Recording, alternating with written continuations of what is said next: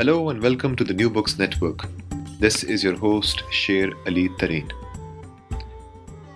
In what is sure to become a classic, Radhika Govindarajan's Animal Intimacies, Interspecies Relatedness in India's Central Himalayas, mobilizes the theme of interspecies relatedness to explore a variety of human, non-human animal encounters in contemporary India. Animal Intimacies is a path-paving work that combines theoretical innovation and playfulness, ethnographic depth, and profound attunement to capturing the aspirations and tragedies of everyday life through the art of narrative. By exploring complex modes of relatedness that bind humans with non-human animals, ranging from cows, goats, pigs, and bears, in such varied conceptual and political arenas as animal sacrifice, animal protection, the law, and sexuality and queer desire, this book brings into view a vision of love and intimacy that exceeds and subverts the colonizing grammar of often assumed hierarchies like human, animal, state, citizen, and love violence.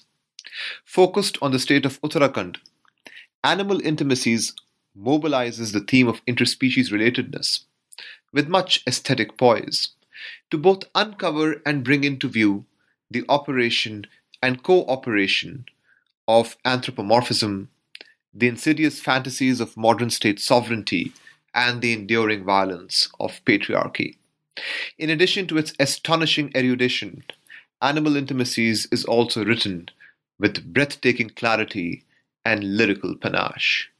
It will also be a delight to teach in undergraduate and graduate seminars on modern South Asia, theories and methods in anthropology and religious studies, women, gender and sexuality studies, and animal studies. Here now is my conversation with Professor Radhika Govindarajan. Hello, Radhika. How are you doing? Hi, Shirley. I'm doing well. How are you? Good. So, thank you so much, Radhika, for being a part of the New Books Network and for taking out the time to discuss this exciting new book. We have a tradition on the New Books Network that our first question is always biographical. Could you share with our listeners a bit, Radhika, about how you became an anthropologist, a scholar of South Asia, and how did you get to write this particular book? Yeah, sure. I had a bit of a meandering trajectory to anthropology. I began as a historian, and my first degrees were in history. But I grew up in a university space that was really engaged with political questions and understanding the ways in which history was used in the present, but also the ways in which one could try and think about the past on its own terms, while also being aware of its political ramifications. And I was trained particularly in the fields of subaltern studies, feminist history, social history, and that deeply shaped how I understand the ways in which the world works.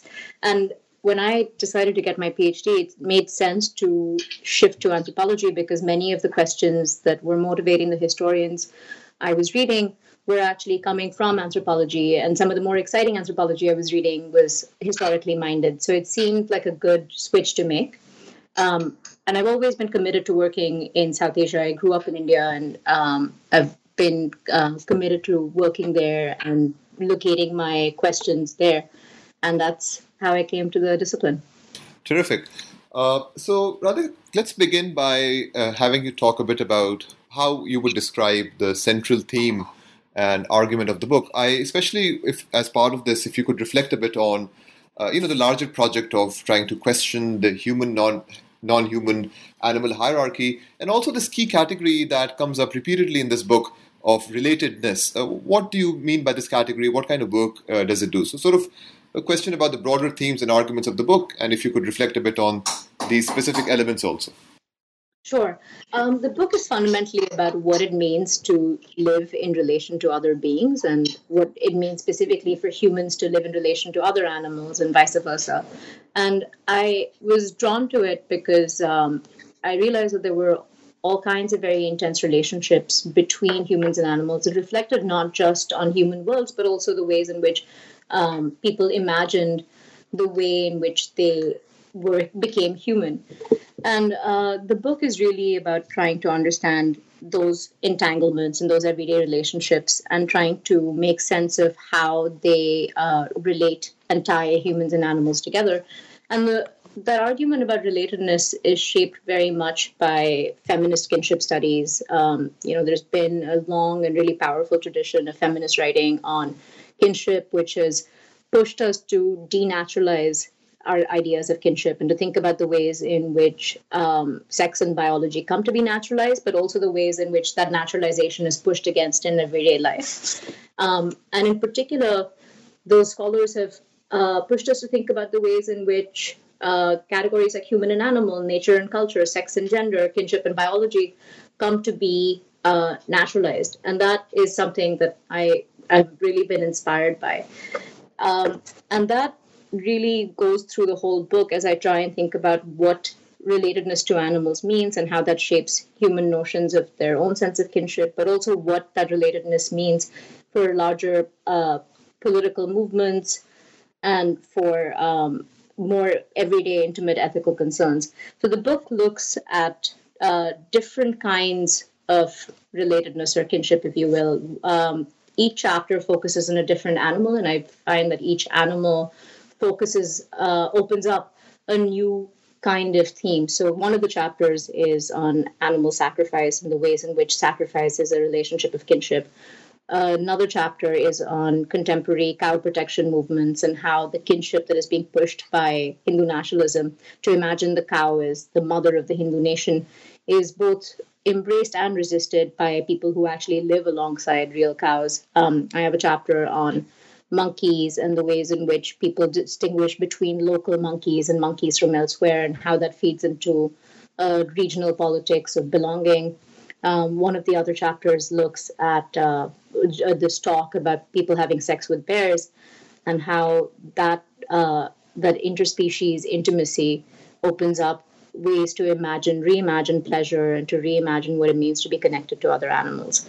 And so that's really the argument about kinship and how to think of the work it does in the world and how the doing of kinship actually produces the social world that people and animals share. There's the other fundamental part of this is also to reimagine how anthropology engages with non-humans. And there's a long tradition, of course, of thinking of animal symbolism within anthropology. But I wanted to try and move beyond that, not think of animals just as symbols for human action, but also as thinking, emotional, agentive beings themselves who actually shape the relationships that people have with them, who force people to imagine themselves in relation to other beings, who think of who create the social worlds that we inhabit.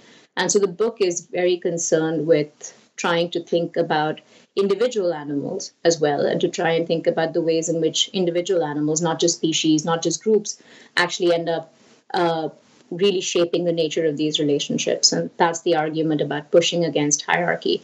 I also want to be careful because I don't want to imply that relatedness implies an erasure of difference between humans and non-human animals or between humans themselves. And so the book really thinks about what it means to be connected across difference and for difference to be in many ways the basis of connection, but also to think about the ways in which that difference between humans and animals, between humans, emerges and is contested and is entrenched in everyday life. Terrific. So let's turn to your chapter on animal sacrifice and goats. So again, sort of a broad contextual question and then a more specific one. Could you give our listeners some kind of a sense of the context in which this debate around animal sacrifice is unfolding in contemporary India? I mean, who are the main actors and so on? And again, taking the example of goat sacrifice, how does your conceptualization of sacrifice bring into view the affective dimensions of sacrifice that again highlight this key theme that you talked about of interspecies relatedness? And how do you, the other sort of conceptual question that I wondered about as I read this chapter was, how do you depart from readings of animal sacrifice that view it primarily as symbolic of religious ritual? How do you question that kind of a reading? Yeah, I'll try and take the questions one by one. So, to the first question about the broader context, animal sacrifice is an important part of religious practice in the region. And so, you can offer a sacrifice to gods upon the completion of something happy, like having a child or finding a job. But there are also these other category of sacrifices that are offered to rid people of evil spirits or to shake off noxious substances. And I focus primarily on the first category of sacrifices. And it's become a fairly contentious practice of late. There's been a great deal of opposition by animal rights activists, but also by certain Hindu reform groups who view the practice as a corruption or a superstition of what is a true and authentic Hinduism. And so both those groups have actually joined up and have gone to the courts in the past to ask for a ban on sacrifice. So the Uttarakhand High Court had actually put severe restrictions on sacrifice in 2011 in response to a public interest litigation that was filed by an animal rights group, People for Animals. And the practice was declared it was declared that you could only sacrifice animals that you consume, and also that the sacrifice would now take place in covered sheds and it would not be this kind of open public spectacle. And so there was a pause, if you will, on sacrifice, but there were also several moments where people pushed back against the court and kept on sacrificing animals in the open and so on. But they also took the challenge on legally. And so in 2016, the court actually went back on its word and allowed animals to be brought into the temple to be blessed, even though they were sacrificed elsewhere. So it's an ongoing debate, and it's very heated. And the basic question that is being posed is, firstly, is this practice Hindu? And secondly, what do you make of the violence that is at the heart of this practice? And that's what I was interested in as well. I mean, the first question fits within this larger debate that has taken place since the 19th century about what constitutes Hinduism and how to produce a kind of authentic Hinduism that is purged of this thing called superstition. And obviously, these are the very idea of an authentic religion and the idea of superstition. These are colonial categories, and these were categories used by the colonial state, and these were categories used by Hindu reformers in conversation with the colonial state. So they're very loaded, and this tradition of trying to separate the two has a long history. On the second question of violence, that's where the affective dimensions came in for me. And I started thinking about why it is that sacrifice is so meaningful and why people are so resistant to the idea of sacrificing a coconut or flowers in place of animals, which is what Hindu reformers have asked them to do. Why don't you just sacrifice a coconut instead if the idea is just to give God a token of your appreciation? And I heard from numerous people that a coconut really didn't have the same kind of meaning as a goat. And the reason that it didn't have the same significance as a goat was because people didn't share the same kind of affective relationships with a coconut that they did with goats. And I started thinking about what it would mean to take that argument seriously and not just dismiss it as, a thin veneer for people's lust for meat, which is how animal rights activists view this, right? That people really want to eat meat and they want to be violent towards animals and they cover it up in this language of spirituality and love and affect. So I spent a lot of time during my field work with women who were raising animals, and I would spend a great deal of my time with them at the grazing grounds. And this is really difficult labor, and the labor, I argue, that women perform in raising and caring for animals is what makes the sacrifice of the animal that they raise so difficult, what makes it truly a sacrifice, because it's a painful moment, and there's clearly this abrupt snapping of a connection. But I also wanted to be careful not to romanticize that connection and not fall into the trap of saying, that women have a natural connection with nature and with animals. And the argument there really is that it is this everyday, intense, gendered division of labor that leaves women in the position of having to care almost entirely for animals. And that becomes the basis of their sacrificial connection. And this is why I argue in the book that we have to think about what is sacrificed. And I argue that many theorists of sacrifice have seen the sacrificial object as purely symbolic, right? That it doesn't matter what it is. Evans Pritchard argues that a cucumber can replace an ox in certain cases, and so on.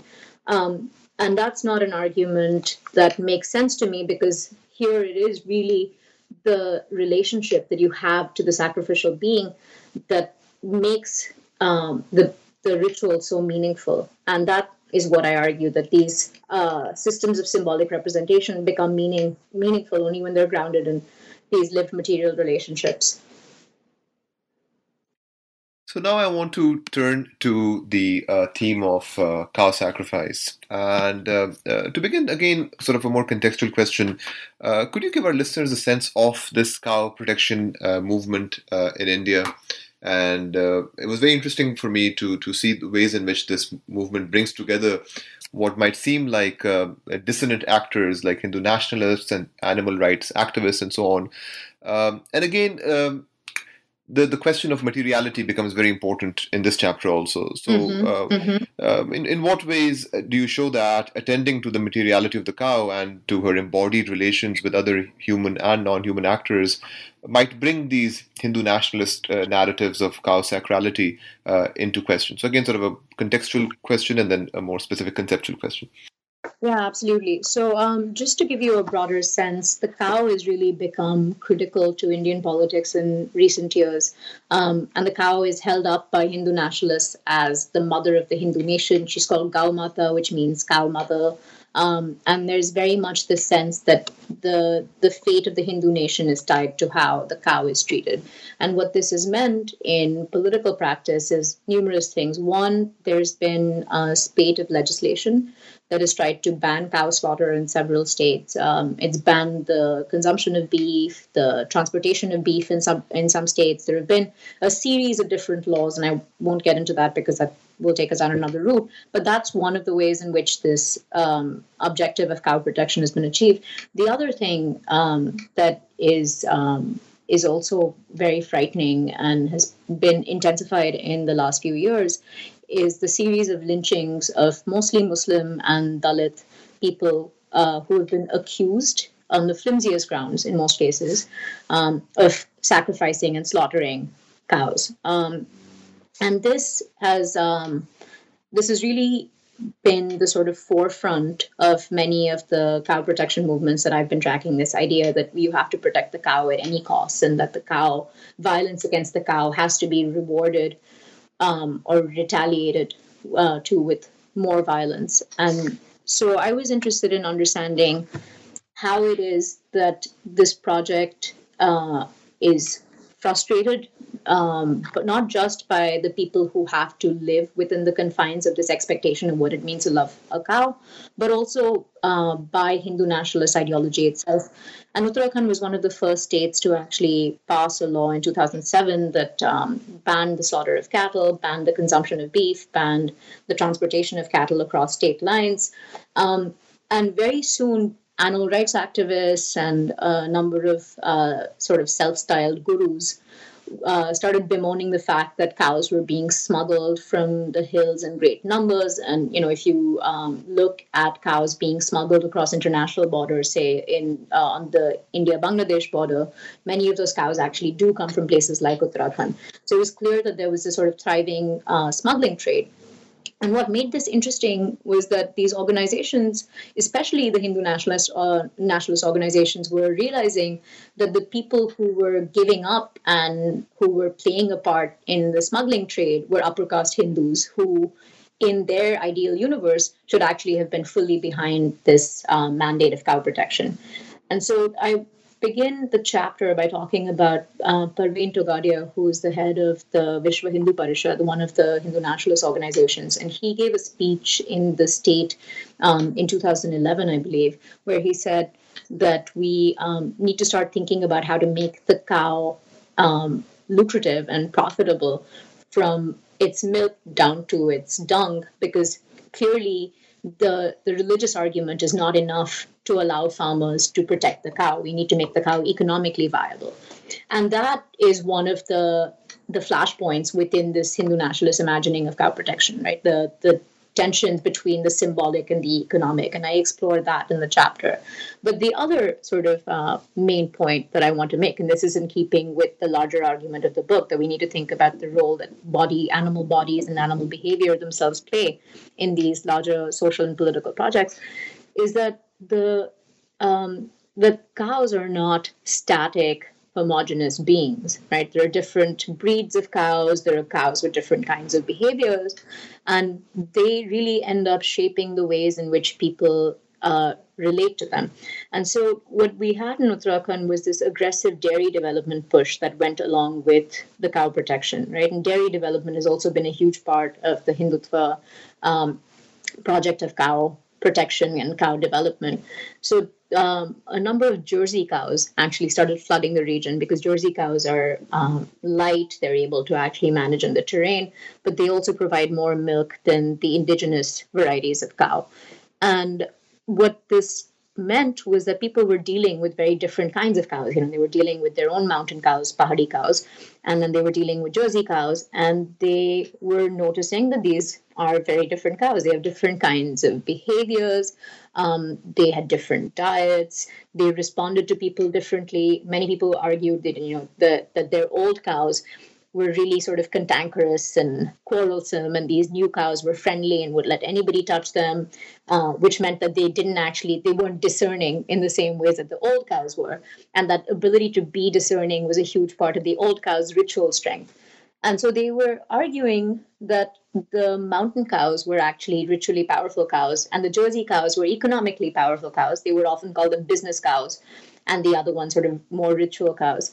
And they were saying to me, and they were actually living this, that it's you care for these cows immensely and you love both your Jerseys and your Pahadi cows, but that Jersey cows are killable in a way that Pahadi cows were not. So, while they did care for these cows intensely and while they had this very similar kinds of affective relationships with them, death was seen as part of the natural relationship. That there was care and then there was eventual death, that when the cow stopped giving milk, she would be sent away. And, when she was sent away obviously to a butcher, because there are very few people who buy old cows. And while the government has been talking a lot about buying dung and trying to make the cow lucrative, that actually hasn't happened. So really, once a cow stops giving milk, it's very hard to care for her, especially if you have multiple other cows. And so I write about how this was a really fraught moment. It wasn't as if people were, just delighted to be sending their cows to their death. It was hard for them, but it was also part of that large rural world where, life and death were part of the same cycle. And I argue that the fact that Hindu nationalism is invested in this homogenous symbol of the mother cow, right? It's just the mother cow. They don't necessarily draw distinctions there, that this actually frustrated the project. And what's interesting actually is that Hindu nationalists do recognize that there is a difference between different cows, right? And many of them will say things like the Jersey cow is a criminal cow, or that people who drink the Jersey cow's milk will turn out to be criminals, and that the cow is degenerate. One BJP minister said that the Jersey bulls are like English men in that they have loose morals.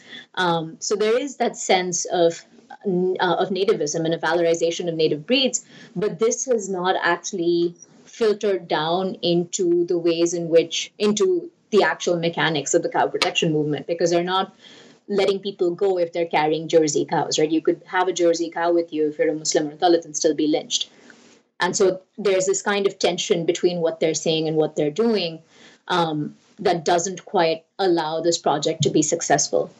And I think that the materiality of these cows has a huge part to play in that. So that's the argument there. So just pushing this conversation a bit further, I was very intrigued by the title of this chapter, which is "The Cow Herself Has Changed," and to a large extent you've already touched on this. But I was wondering if you could sort of further elaborate on this particular point, because it is so central and also really fascinating.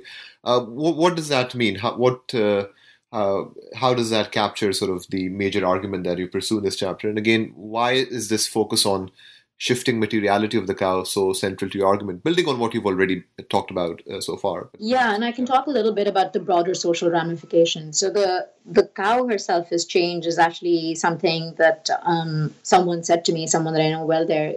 He was a Dalit man, and we were just talking about cows and milk and the significance of milk in the village.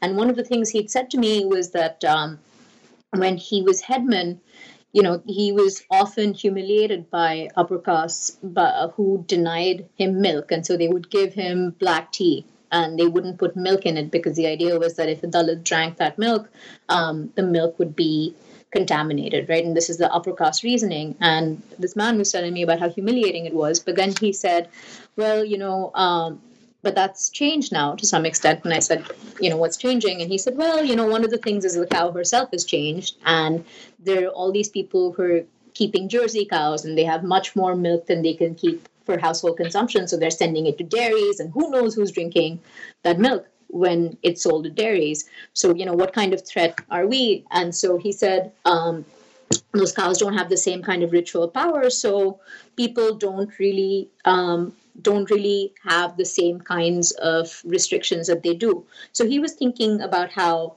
the changing of the materiality of the cow had also changed the forms of relatedness that were rooted in bodily exchanges with these cows. And I wanted to take that seriously and think about how it is that people's relationships to one another have also changed in this landscape, but also their relationships to their cows. Another person told me about how her mother, when she was dying, there's this ritual that people follow called the Baitaran.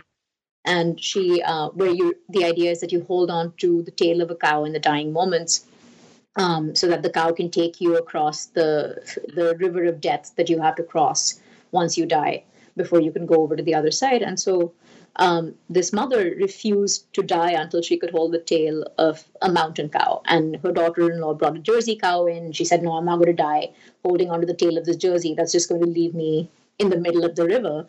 So you have to find me a mountain cow. And they did. And so there were all these ways in which people were working through what it meant to live alongside very different kinds of cows. And I keep wanting to stress that this was not the same thing as the sort of bio-nationalist critique that is emerging through Hindu nationalism, right? That these are inferior cows because they're foreign cows. People really did love their jerseys and they had deep relationships of affective relationships with them. But they recognized also that these were different cows, and that recognition was predicated in these everyday exchanges that they had with them as they cared for them and as they milked them and as they labored on one another. And yeah, that's where the materiality really comes in. So let's shift to your chapter on monkeys, and here you talk about this phenomenon of the outsider monkeys in Uttarakhand.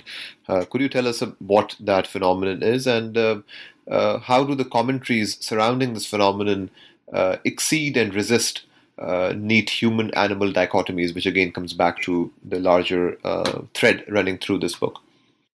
Yeah, and this is also in many ways a chapter about materiality. And I think each of those chapters focuses on that question of thinking through the very sort of significant materiality of animals. And here, my point of entry into thinking through that broader question came when I started doing field work, and people everywhere were talking about how these monkeys would show up in trucks at night, and that villages that had never had monkeys would suddenly be surrounded by hundreds of monkeys. And people were arguing that these monkeys had come from Delhi, that they had come from Haldwani or Nainital or Almora, basically that these were city monkeys and they were outsider monkeys. And there was this huge fear about what this meant and why it was that these monkeys had been put into that landscape. And people were distinguishing between these monkeys and their own local monkeys, and arguing that that you could tell that there were very significant differences between them because the outsider monkeys were clearly city monkeys and they had city mores, they had city morals, and that they behaved very much like tourists from Delhi did. So this was a common refrain, right? That the people from Delhi are misbehaved, and so are these monkeys from Delhi because they have no concern for living in connection with other beings. They would barge into people's houses, steal their food. They bit a lot of people. Very recently, when I was up in the mountains couple of months ago, people were telling me that the monkeys that had been dropped off had actually eaten a dead cow. And this was held up as another instance of their outsiderness. And I argue in the chapter that this notion of the distinct materiality of different kinds of animals and where they come from fed into local politics of belonging. And so the state of Uttarakhand was created in 2000. And the idea was, that this would be now a mountain state and it would attend to the distinct needs of mountain people. And there's been a deep sense of disappointment with the new state, especially over the last decade, as it becomes clear that there's rapid environmental degradation, unemployment is very high, rates of outmigration have continued unabated, and outmigration was one of also the concerns. People were saying that the mountains are just getting abandoned and everybody's leaving because there's nothing here. And so there was this fear about whether people in the mountains would be able to socially and culturally reproduce themselves. And so within that larger context of desperation, there was also, over the last few years, an influx of people from outside, people who were buying second homes, people who were building hotels in the Himalayas. And there was very much this sense that they were buying into this enchanted landscape, if you will, that they were, coming to escape the city. And so it really created the conditions in which fears about who belonged and who didn't, and who would have access to resources and who didn't, became very pronounced. And the monkeys fit into that very neatly. So this chapter really examines how the monkeys became both the mechanism, but also the cause for some of this, for this kind of politics of belonging based on the sense of victimhood. And I try and explore the ambiguities of that because, on the one hand, it is true that that there has been just high levels of corruption and not much employment, but then there's also the dangers of a politics of victimhood that is based in a kind of nativist argument. So I try and explore those ambiguities in this chapter and think about how people's relationship with monkeys both feed into that, but also resist it. So I end the chapter by talking about this elderly grandfather who I knew quite well, and his field had been ravaged by these dropped off monkeys. And, they had a massive fruit orchard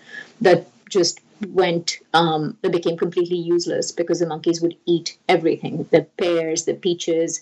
What they didn't eat, they would shake to the ground. So the family's fortunes changed very quickly. And this old man was particularly enraged by the monkeys, and he would spend most of his days outside trying to shoo them off, and that didn't really work.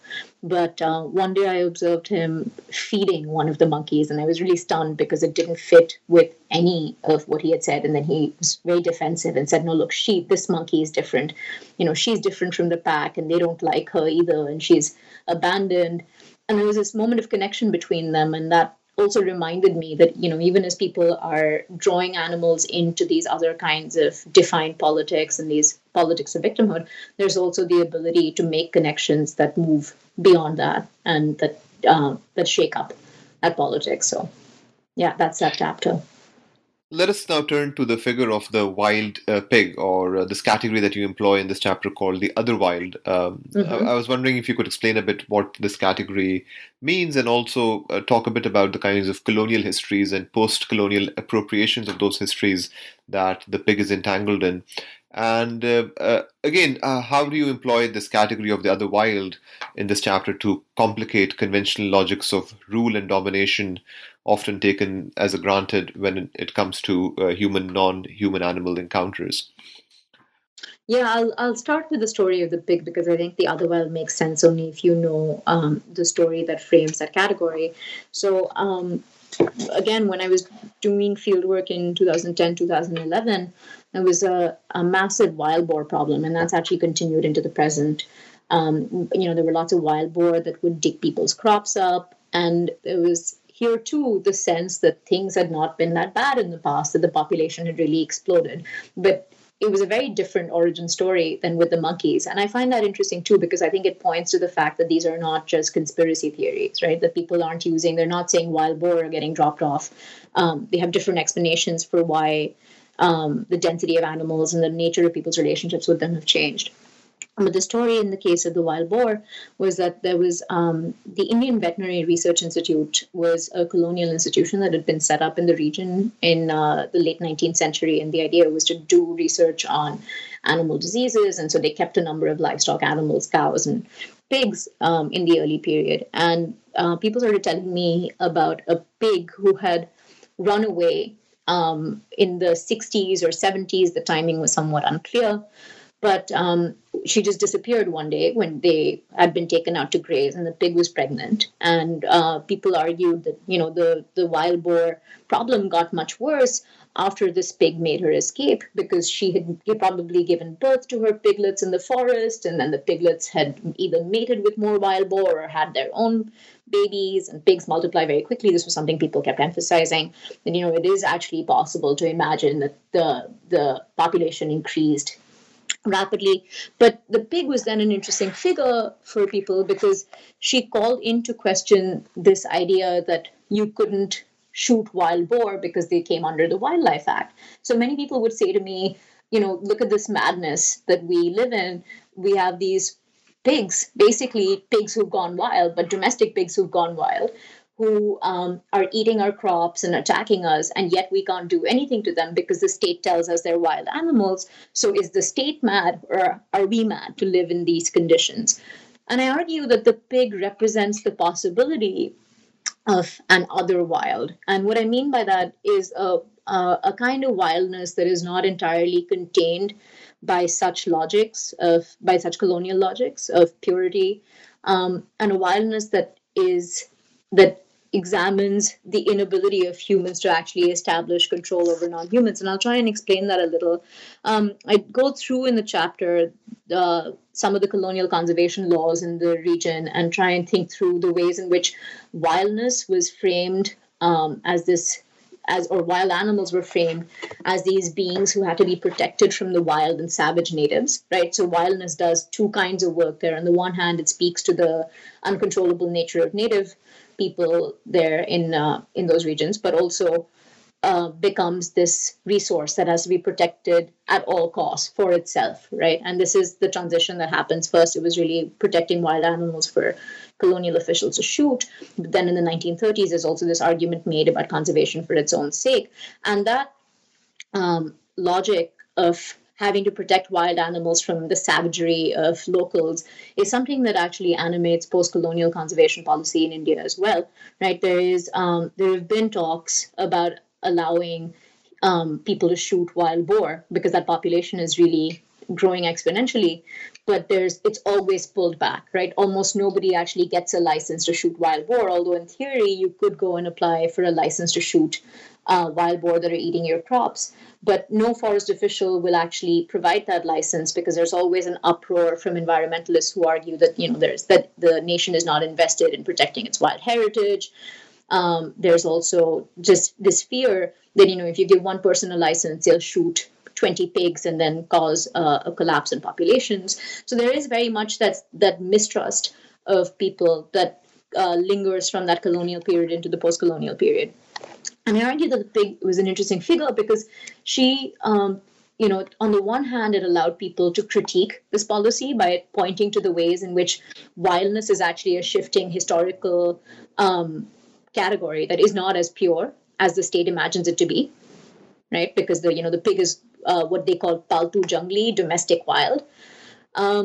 And on the other hand, there was an interesting caste dimension to this as well. And, people would use, especially Dalits, would use this tenuous wildness of pigs there, right? The idea that they were actually descended from domestic pigs at some point, to critique upper castes who would consider pork impure, but would eat the flesh of wild pigs because it was game meat. And so I met a number of Dalits who argued that, this revealed upper caste hypocrisy, and that it also showed up upper castes who were in reality really eating the flesh of a domestic pig, even as they looked down on and oppressed Dalits for doing that themselves, especially the particular caste called the Balmikis in the city areas. And so I get into that a little bit in the book as well, and try and think about the ways in which the story of the pig has this potential both for critiquing projects of colonial domination and caste domination, but also because the pig was really a story. Her story was one of throwing off the shackles of human domination, right? And people would talk about how animals have a mind of their own. And they talk particularly about how pigs have a desire for wildness always. And this speaks again to broader things we know about how easily pigs can become feral, for instance. But people would point to that and argue that the pig story also represented the futility of trying to establish human control over animals. And so I look at those three dimensions that are opened up by the story. So the next chapter revolves around the bear, and especially this genre that you talked about called bear talk or bhalu ki baat. I was wondering if you could describe to us what this entails. And I mean, one of the main arguments that you make in this chapter is that this genre of bear talk subverts patriarchal norms. It intersects in very interesting ways with female desire and sexuality, and also signals some unexpected queer intimacies. So I was wondering if you could describe the central threads of those arguments, and perhaps if you might also touch a bit on how this chapter contributes to the broader fields of gender, sexuality, and queer studies. Yeah. So the story or the talk, I struggled with what to call them, which is why I always pause. When I started doing field work, a number of women would warn me about being out late in the evenings on my own, and they said, you should watch out because the bear will get you. And I wasn't quite sure what that meant. And finally, I asked one of the women, and she said, look, bears do to women what men do to women. And the implication was that bears have sex with women. And then I started hearing more of this talk, and it was always framed as true stories, right? People would say, oh, this happened to somebody in the next village. She was taken by a bear, and then she was rescued 6 months later, but she was pregnant and gave birth to these half human, half bear babies. In some versions, the woman falls in love with the bear and actually doesn't want to return. And what I found fascinating was that these were stories that were that I could trace in a multiplicity of other contexts. So I found stories like this in medieval German texts. There were similar stories in Native American lore and in Native American history, and there were also similar stories in medieval English texts as well. So it was clear that this was a sort of genre. I was trying to think through what this talk did, and why not only why these women were using these tellings, and I argue that these tellings actually transgressed dominant gender roles and ideologies that treat women's sexuality as a problem. Even if that transgression is only momentary. But I was also interested in how these stories call the boundary between human and animal into question, because these are stories about bestiality, and they raise really compelling questions, not just about women's lives and desires, but also about interspecies relationships. Why bears? How do bears come to be related to women as husbands and as lovers? And what allows for this kind of queer boundary crossing? And what does that do to this kinship between humans and animals?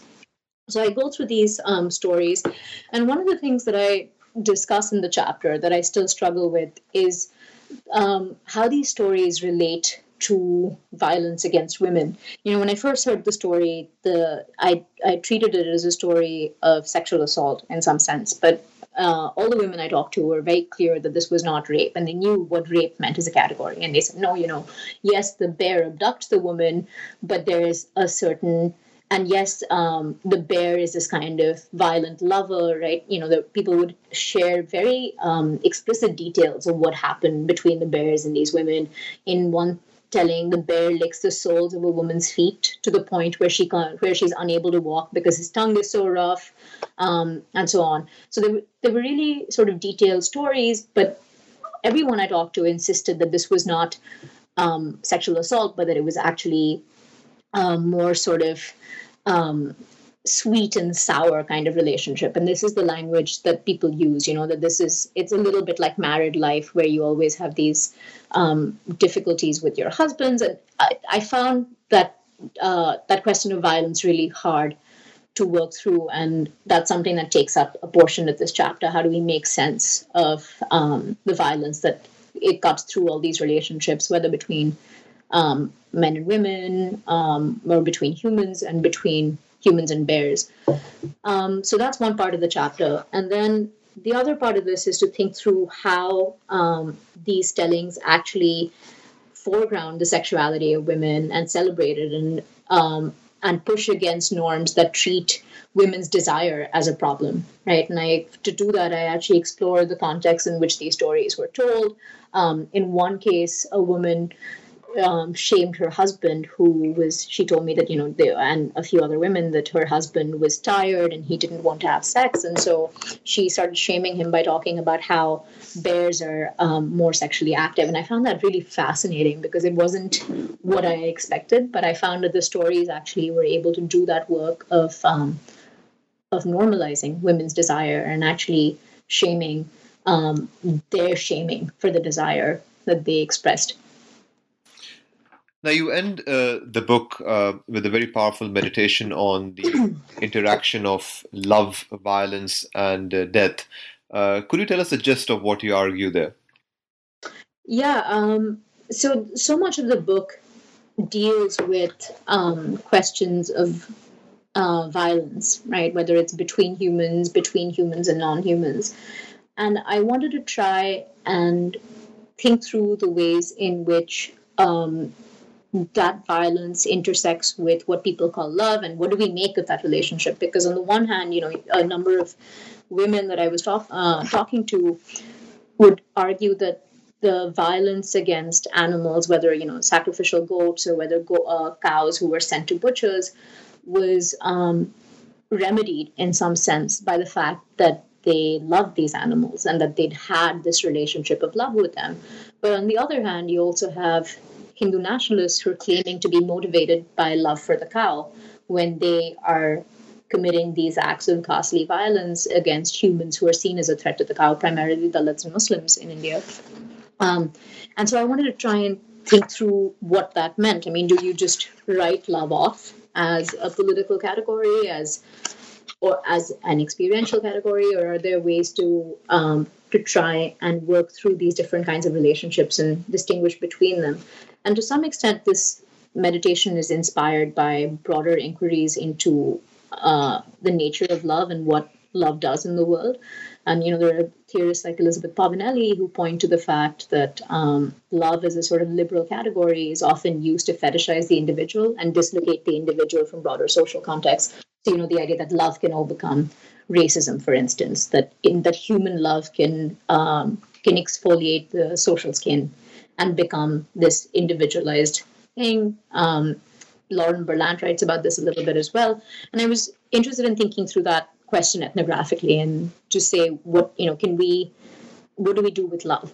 And one of the things I argue is that all love is decidedly uninnocent, right? And this is something that Donna Haraway has been talking about recently. What do we do with uninnocent forms of connection? But for me, the love that these women I was talking to claimed, and the love that some of the Gaurakshaks, these cow protectionists, claimed, were both forms of affective attachment that ultimately privileged their own subjectivity over that of the other. Right? And love was always kind of bound up with interest, with self-interest. I love my cow as long as she gives me milk, and so on. And it was also bound up with injustice. But there were, to my mind, critical differences between those two kinds of love. And one of the things I argue is that the love and the care that women claim to feel was really born in this particular kind of rural political economy in which women are almost entirely responsible for that tedious and arduous labor of caring for animals. And this is something I talked about earlier. And that gendered patriarchal labor is really critical in creating the terrain on which these affective relationships can emerge, right? And that we really have to think hard about what that labor does. And I argue that labor for these women actually does some work to undo the self, right? There are these moments of grief, there are moments of self-questioning, there are moments of self-shame that these women were experiencing, and that allowed them, even if momentarily, even if in small ways, to question themselves. And it interrupted the sort of selfish self-interest, right, that people argue is at the heart of love. But on the other hand, if, talking to a number of Gaurakshaks, their love was very pure, right? Their love had no room for questioning. And they argued all the time that our love is really pure, and that's why we're willing to do whatever it takes to protect the cow. And I argue that their love is actually much more transcendental in nature, right? And it evokes the idea of the cow as this kind of broad gendered symbol, and it doesn't actually take into account the everydayness of these relationships.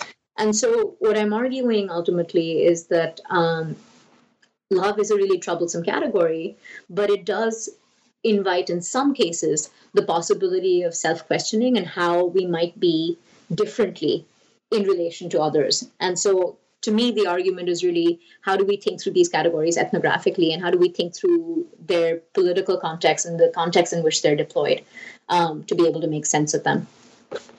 So as we're coming to the end of our time, Radhika, could you share a bit about what's the next project that you're thinking to do?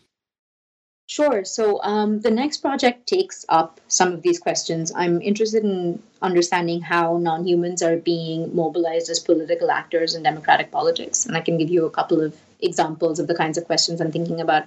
One node, of course, is cow protection and the cow, and how the cow is being mobilized as a political actor at the same time that humans are being disenfranchised within these democratic spaces. And I'm thinking particularly of, Muslims within the Hindu nation, but also Dalits, and how those two processes go hand in hand. And one of the things I want to do is try and push against the idea that to imagine animals as political actors is always and already a progressive move. And I want to think through what it makes possible. Yes, this kind of questioning of human sovereignty and of human exceptionalism, but also to think through how those categories of what it means to be human, what it means to be animal, are really fragile and predicated on particular understandings of race and difference.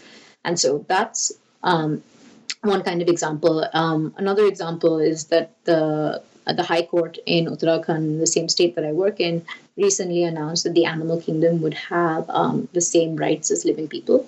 And I'm interested in what that move does. How do you conceptualize that legally? How do you conceptualize that politically? And what's at stake really in these moments of inclusion and exclusion? And what role do non-humans play in shaping the nature of this politics? Again, a concern that comes in from this earlier work into this work. So that's the new project. Animal Intimacies, Interspecies Relatedness in India's Central Himalayas by Radhika Govindarajan, published by the University of Chicago Press in 2018.